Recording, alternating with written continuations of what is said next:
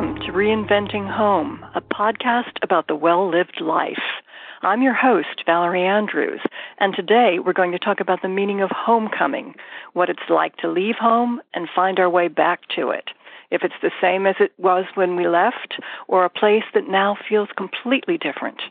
I'm pleased to have as my guest the award-winning writer, filmmaker, travel leader, and storyteller, Phil Cousineau. Phil's fascination with other cultures has taken him from Michigan to Marrakesh, Iceland to the Amazon. He knows what it's like to be on the road, and he also knows the joys of coming back to a familiar hearth.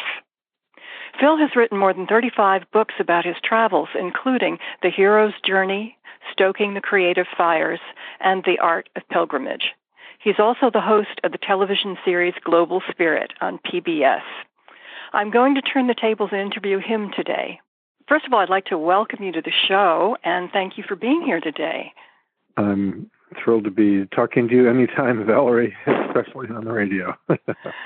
Well, we've got a great topic today. It's homecoming from Homer to the Wizard of Oz, and I really can't think of anybody better than you to address that. So I'd like to begin by asking why you think it is we're all so preoccupied with homecoming today, especially here in America. Is there some sense that we need to revive our cities so people will actually want to come home and inhabit them again? Great leading question. Thank you. A couple of things. One comes to mind that I heard from my great friend Pico Iyer, the wonderful travel writer, when he was discussing his book, The Global Soul. He told me recently that there are more refugees than any time in human history. There are more people in the air, in airplanes, than any time in human history in terms of people traveling. So there is a constant population of people wandering, leaving home, making us more rootless than ever before. Combined with that, Americans, I think from the very beginning, over a couple of hundred years ago, have been perpetually rootless, uncertain about roots. And that has been an issue in terms of who really owns the land, if you can own land in the first place, who belongs here, who can really call it home, who gets to say that. I travel a great deal, and when I'm in Europe, I often hear from my European friends that they think that it's a little foppish, a little curious, even naive to see how many Americans go to Europe to find their roots. Now, why would we do this? Because on some level, we still don't feel quite at home in America. It's a complicated topic. I mean, but what you're saying is really, really important, that as a nation, we don't feel at home. We have memories of our ancestors moving from railroad town to railroad town as the economic landscape of America changed, and we have memories before that of our families moving from one country to the next. And so our memory is perhaps more of dislocation than it is of a central hearth. Yes, that's beautifully put. And I would add to that we also have a kind of response, and this may take 1,000 years to sort out. What did Will Durant say? It took England 700 years to produce Shakespeare, and it took France 900 years to produce Voltaire, something like that. It takes centuries for us to come up with a common identity. As an avid athlete and sports follower and someone who's written a book on the history of the Olympics, I find it curious that we have used the verb root to describe our relationship with our sporting teams for at least 150 years. And I don't think that's an accident of language. I think what it's telling us is that when we root for the San Francisco Giants or the Manchester soccer team, we are sinking roots because we are identifying with the land. That's a beautiful use of the word root. I had never thought of that our teams are really our mascots with a sense of place. And of course you see that because, when there's a home game, there's all of this spirit that's palpable in the stadium. And, the away team really has to work against that. So there is a really palpable sense of place when we go to our sports events. Almost obsessive. We wear the colors, as I say. We wear the caps. We wear the jerseys. We deeply identify, sometimes to the point of being berserk, of course, but even James Hillman, the great American psychologist, said rather than try to suppress, that we should actually increase the pageantry. That was the word he used. Increase the pageantry when we are talking about our pride of the home team, of the pride of the team that we root for. But it's not just in sports. It happens in other ways. I just came back from Detroit, where I grew up. And there are so many people walking around Detroit with what they call the Old English D for the Detroit Tigers, but also sweatshirts with DIA, which means the Detroit Institute of Arts. Now, what does that mean? It means that people in Detroit who are essentially rebuilding the city, it's in a rebirth, it's in a renaissance, are identifying not just with sports, but with culture. They are actually wearing Art Institute or museum baseball caps and T-shirts. Why? It's because for about 25 years or so, it's been very hard to identify with home. When the place has gone from one of the fastest growing cities in the world, Detroit got up to 2 million people in the 1960s and down to about 550,000. It was very hard to begin to rebuild without a sense of pride. It's an axiom now that if people don't love, not just like or identify with, but if they don't love where they live, they will burn the place down. And if you're ashamed of home, which is traditionally a sanctuary where you feel safety, where you feel a sense of refuge, I think a kind of archetypal anger builds up. If you're not proud of it, if you aren't happy to go home, if you don't find sanctuary and safety and identity, you will turn on the place you live. What do you think turned Detroit around? I mean, this is your home city, and you were just back there. What do you think was the turning point? Well, I don't often talk about economics. However, economics itself, like ecology, is a word with home at the center of it. It's based on the old Greek oikos, O-I-K-O-S. So economics, it took some investment early on. It took a couple of major tech companies to go in, some banks to go back in and say, and recognize that real estate was extraordinarily, almost egregiously cheap for a short amount of time. The investment comes in, and then some pride follows with the investment. And then a commitment for the people themselves to defend home. Just like wasn't there a really interesting homesteading movement that popped up in Detroit? I remember reading about people who were going for a very small amount of money reclaiming these crumbling brownstones, and they were putting sweat equity in. They were going and rebuilding the plumbing and rebuilding the walls and the floors themselves, and they were young people. They were writers and artists who couldn't find another city where they could afford to live, and so people started flocking to Detroit saying, this is a place we can build with our hands. Well, that's beautifully put. I returned there a few years ago because of a film I worked on about our home baseball park called Stealing Home. How about that? And the pun on you're trying to rip our stadium down and we feel ripped off, like you're stealing from us. But it's also a pun because the very first run that was ever scored at Tiger Stadium was Ty Cobb's Stealing Home. So I'm back there and we show the film, which got nominated for an Emmy, by the way, and I ended up spending some time that afternoon and the next day walking around little businesses around the main street in Detroit on Woodward Avenue, and I kept coming up with brand new shops that had been opened by young people, not just Americans, but a whole flock of young Lithuanians, Latvians, Russians, who were coming because the property was so cheap to buy. But also what I kept hearing was something really beautiful. This is where the edge is. These are 25-year-olds telling me, New York is behind us, and I would just get swallowed up. Los Angeles, I would feel anonymous, but here I can make a contribution. Now, isn't that a beautiful element of how you build a home? This is perhaps the true meaning of the word living space or living room, that you have a place to grow. With an edge of awe. I kept hearing that in the voices of people who were saying, I want to bring this city back. In other words, I want to build home. Now, you know Greek myth as well as I do, and you know there's this wonderful notion of Hestia, who's the goddess of the hearth. Yes. Both in the individual home, but also there was a Hestia sanctuary in every town, every city, 300 major cities in ancient Greece.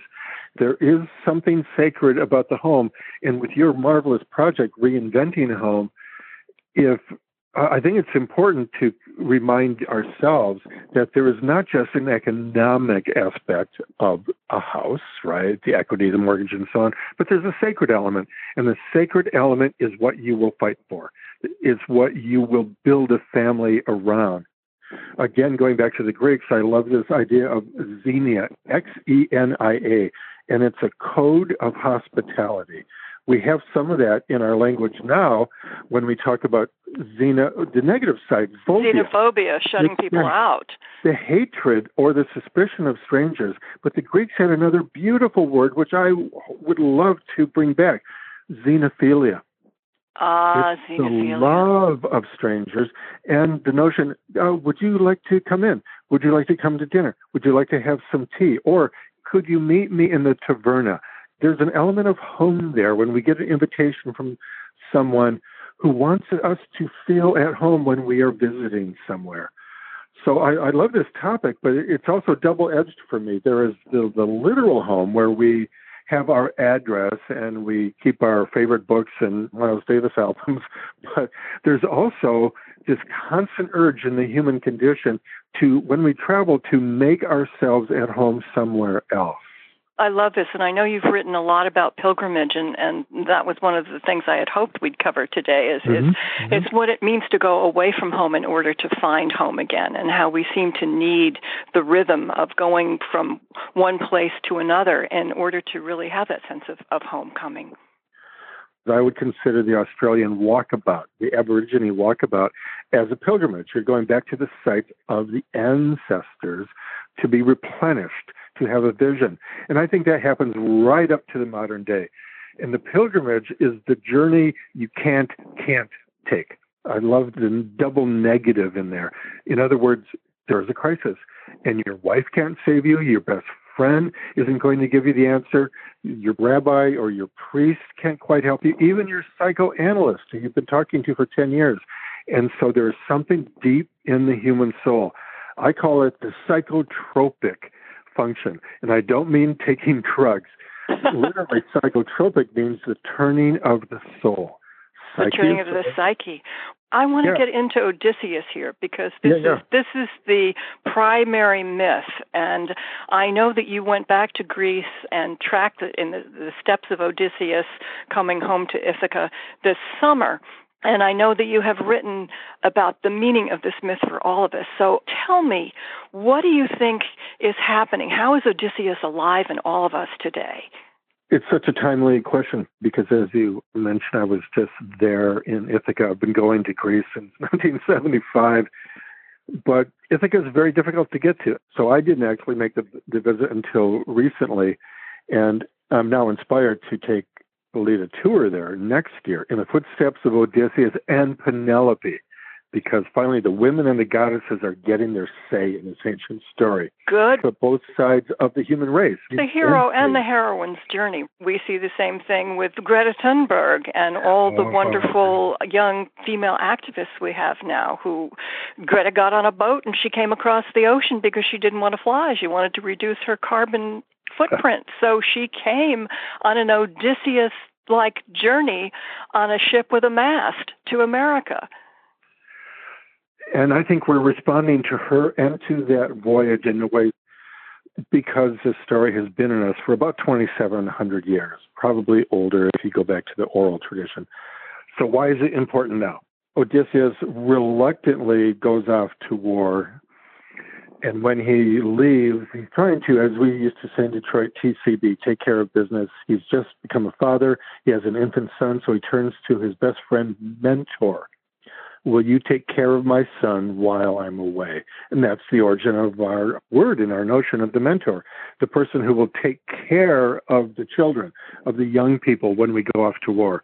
So we know he fights for 10 years before Troy is brought to its knees and then razed to the ground. The psychological aspect, and the one that is so significant to us now, is that it takes him not just a couple of months to go from the west coast of what is now Turkey back to Ithaca on the west coast of Greece, but it takes him 10 years.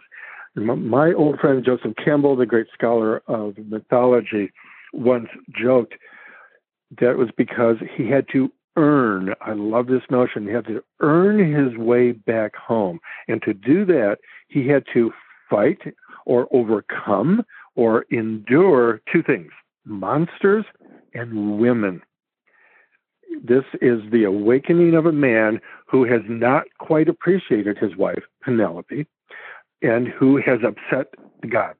And the gods, especially Poseidon, are wreaking havoc on his effort to get home again. One of the most compelling parts of the story that I think would be very helpful for listeners, especially in your realm of reinventing home, is this. When he becomes lovers with Circe, she offers him immortality. Just stay with me, be my lover, you will be immortal, we will make love forever, you will never want for a thing. But he is pining for Ithaca. He is feeling what the Greeks called nostalgia. Nostalgia is Greek for the pain of going home again. It's not sentimental. The original sense of nostalgia, which I just felt going back to Detroit, is bittersweet. So he's pining for Penelope, for his son Telemachus, for the land. This is really important, Valerie, for us to talk about the land itself, the land aspect of home. And so she says there's only one person who can help you get home again because you have offended the gods. That's Tiresias. So you have to go down into the land of the dead. This is one of the most magnificent aspects of Homer's book. He goes down into the underworld, and Tiresias, the sage, the soothsayer, tells him, you can get home again. Now here is the psychological, for me, revelation. You can get home again, but you will have to suffer. It is not easy to get home again. The gods will make it difficult for you. To do this, this line slays me. You will have to curb your desires and the desires of the men in your crew. It's your desires that have kept you from getting home again.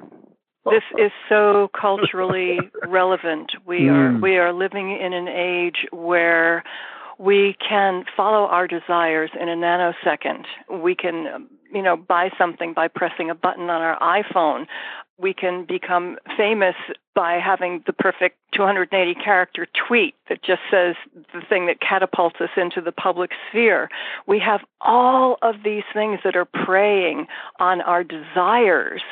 And what I feel people are longing for, and one of the reasons why I wanted to start this magazine, is I feel that we are longing for home and for true content, and to get back to that content of the home and of the self and of the soul that you write about so beautifully in all of your books. We have to let go of the desire for the perfect meal that we capture in our InstaChat, for all of these things that are like Circe calling to us saying, I'm going to give you your 10 seconds of fame. It's like, how do we go deeper? How do we get beyond that seduction of technology and do what Odysseus had to do? Lash ourselves to the mast and get back home. And then what do we do when we get back home? We can either revert right back to the whole cult of desire, because the world is there. It will feed all our desires, but we will still be lonely if we don't make the next move. And for me, the next move is to sink our roots into where we are. And we can do that by knowing the history of the place, the music, the people who lived there before us. Pay attention to the smells. I call it the 5 sense approach to where we are. When was the last time any of us walked around our neighborhood and just didn't touch our cell phones, but instead just smelled? I live in North Beach here in San Francisco, and I'm lucky in that way. I can walk around the neighborhood, and of course I'm watching, but I'm also smelling because we have real bakeries here. We have many coffee shops. If I can smell, that is actually bringing me home again. James Hillman, to cite him again, cites the notion that smell is the strongest and the most transportive of our senses. It's also the most ancient. The olfactory sense is the oldest. And for me, when I walk through certain sections of Mill Valley and I smell the eucalyptus trees, I'm immediately transported to the first time I set foot in California. Oh, wonderful. I think it's also a way for us to go home again.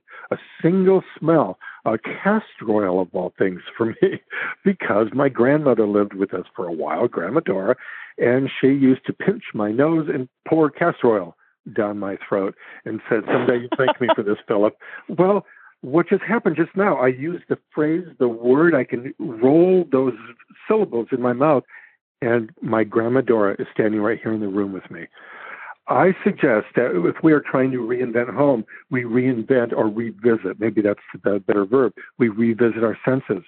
Music. Here's another example. Late last night, my wife Jo and I, went to hear a magnificent Greek musician, Zoloris, and his partner, White, who hail from Crete, where I've spent a great deal of time over the years.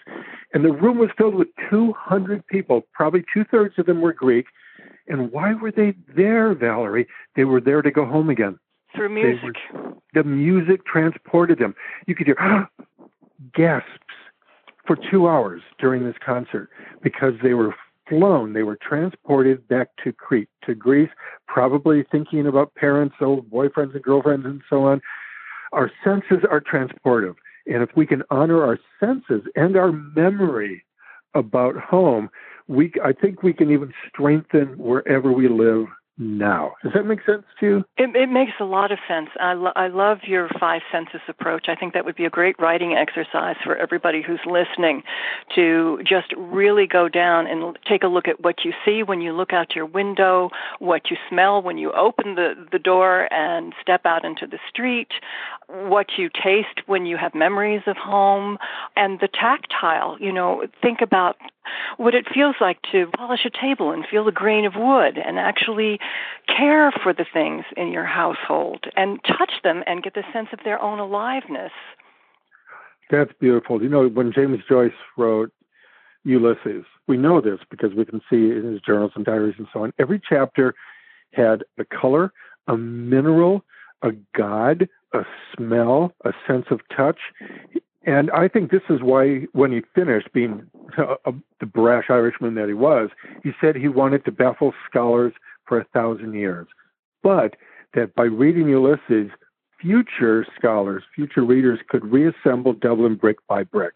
That book has always been such a vast puzzle. And just like Joseph Campbell gave us the key to Finnegan's Wake, I think you just gave us the key to Ulysses. But I think that's a key for your listeners and your readers for reinventing home as well, because if we can reinvent where we live now with a bit of an echo, let's call it an echo of where we grew up, a color scheme on our walls, a sense of smell, maybe by the flowers that we have in the house or around the home, we are constantly re-evoking the home we came from and strengthening the home of what we're building at the moment. That's beautiful. That's a wonderful exercise. I'd kind of like to wrap with one of our favorite films about homecoming, and that's The Wizard of Oz. Because, I think that resonates so much with all of us because we're talking about a young person, and this film is laying out the archetype of losing and refinding home that you've just so beautifully described in our interview. And I'm wondering what it is about that film that speaks to you, and if you had to come up with one theme in that movie that you would want our listeners to really meditate on, what would you choose?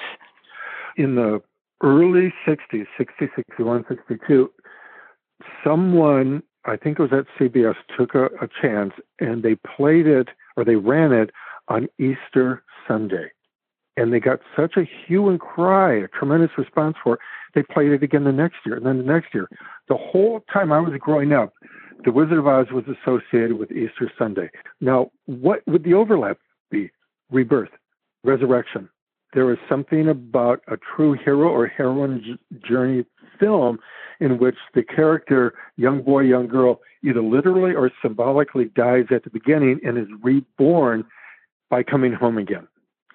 So the Easter association is what has catapulted it into being a worldwide film phenomena that's instantly recognizable.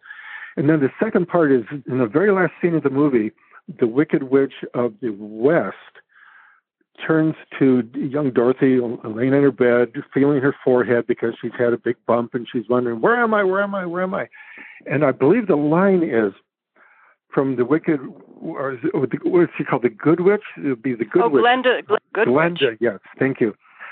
If you just wake up, you will see that you have always been at home. I'm paraphrasing, but that's very close. And to me, that's the key to the film. It's a kind of epiphany.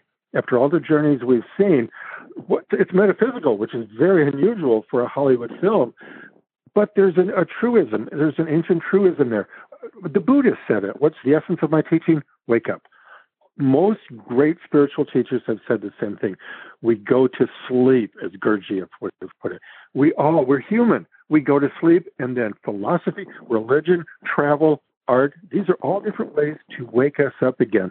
What that means is you wake up and all five senses are alive, and you realize you can be home anywhere. This brings back a memory for me. We moved a lot when I was a kid. And I think one of the things I've always related to in The Wizard of Oz is the sense that I think every child has, that no matter how wonderful their upbringing is, there's this moment when you feel like you're a stranger in a strange land. You feel like you're an orphan. Just like Dorothy, who has actually lost her parents and she's being raised by Auntie Em, there's that feeling of, do they really love me? Is this really my home? Are these really my parents? Do I really belong here? And I remember when we moved to one new town, I had a sort of Orphan Annie scarf that I wore to school, and the kids called me orphan that day. And I remember just getting very determined and deciding that I was going to make this place my home, and I started making friends. And I realized that the whole message for me in The Wizard of Oz is the point that we all feel like the stranger in the strange land. We all feel like the orphan, but it's how we manage to make a place into our true home that really gives us character and really gives our lives meaning. And this is getting back to everything you talked about in the beginning of this conversation, that The Wizard of Oz is really about the discovery that we make home. It's never given to us. We have to make it. We have to make it with our senses, with our spirits, and with our hands. Beautiful. And I would add two things to that, which is these are traditional components in fairy tales, as Bruno Bettelheim says in Uses of Enchantment, and then it's brought into the forefront by Frank L. Baum. And he actually said, as Americans, we cannot rely on European fairy tales anymore. I am making one for young American children. And by doing that, he does two quick things. There's an animal component there. Toto is a reminder in all fairy tales. The animal says you need to get back to your animal nature. You can't do this alone with just ratiocination. You can't get by on your superhuman intellectual effort. You need contact with the natural world and the animal world. And the other aspect, it's lonely to be a kid. It's lonely to be in that never land in between youth and adulthood. But if you find allies, the Cowardly Lion, right, the Tin Man and the Scarecrow, if a young child, and probably into the teens, can find allies, they will know they're not alone. And they can if you can find your allies, you can find your way home. That's the formula throughout human history. And part of the corrosive American loneliness now is our myth of individualism that says, the upside is we are the greatest innovators and tinkerers in human history, from Thomas Edison to Steve Jobs. However, the myth of individualism pits us against our own families, against the community, against the tribe. In The Wizard of Oz, we see young Dorothy alone, scathingly alone, but then she finds three allies. And remember when they begin the dance to the Land of Oz, they actually skip along the road. It's one of the most enchanting moments in movie history, because I think that's how we all feel when we find we're not alone. We do have an ally to get to the enchanted Land of Oz. It's that skipping, it's that lightheartedness. Yes.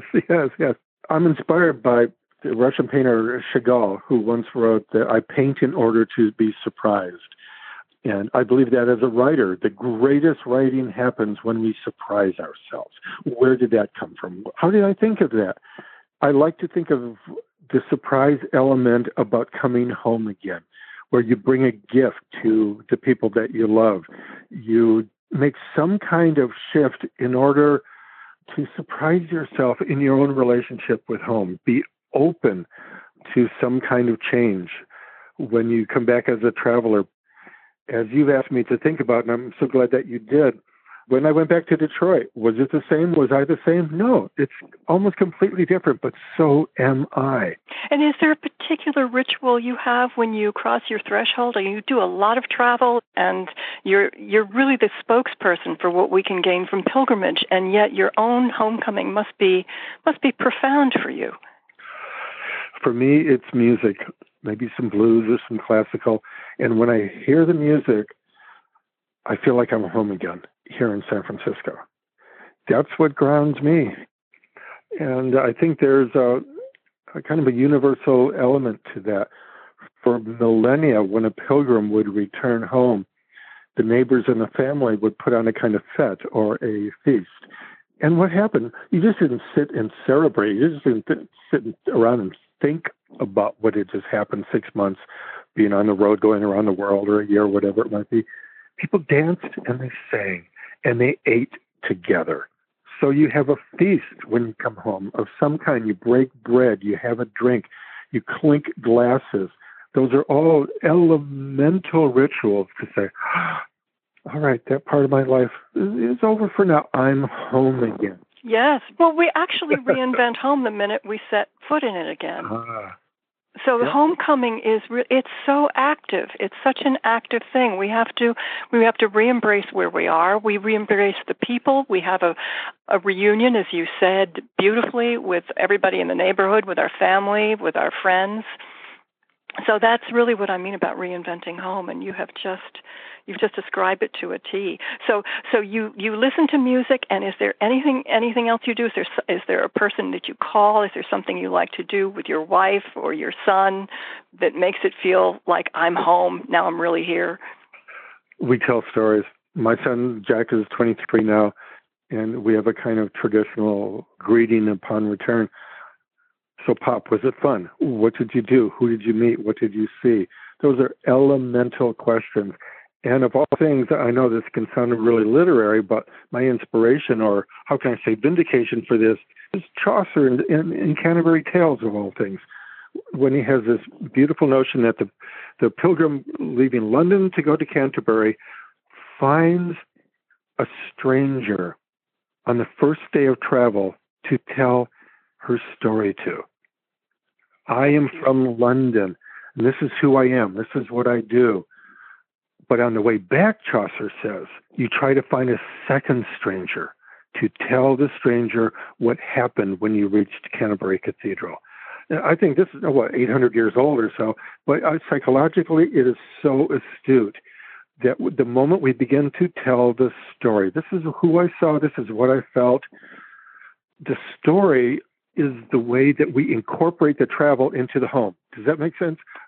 That's beautiful. The way to incorporate, to bring into the body, that's what that word means, to bring into the body and into the soul what you saw. So what did I tell Jack, my son, a few days ago when I returned from Detroit? Jack, I saw many people. I was honored at this library, and I had a wonderful month at the James Thurber House in Columbus, Ohio. But the major, or the most moving element of my journey, Jack, was that I went to the grave of your grandfather, and I showed him a photograph of the gravesite where I took him when he was 3 years old. And that, I could see my son was deeply moved by that. And it's a bit of a risk sometimes to tell our friends and family what was truly the most moving part of our travels. But you know what? It's most searingly honest as well. I cannot have a complete trip back home without going to my father's grave. But then also to raise a glass with a couple old friends there. That's beautiful, Phil. That's a beautiful description of homecoming and the way we wrap things up emotionally when we allow ourselves to be fully present for them. It takes a few risks, doesn't it? It does, but the rewards are marvelous. I want to thank you for being with us today, and I hope to talk to you again in the future about other aspects of home. It's always a delight to speak with you, and I'm going to tell our readers how they can learn more about the art of making a pilgrimage. And in all your books on creativity, the art of coming home is always present. So thank you so much for being with us today. Yeah, it's been a joy. I felt like I was home talking to you. Thanks, Phil.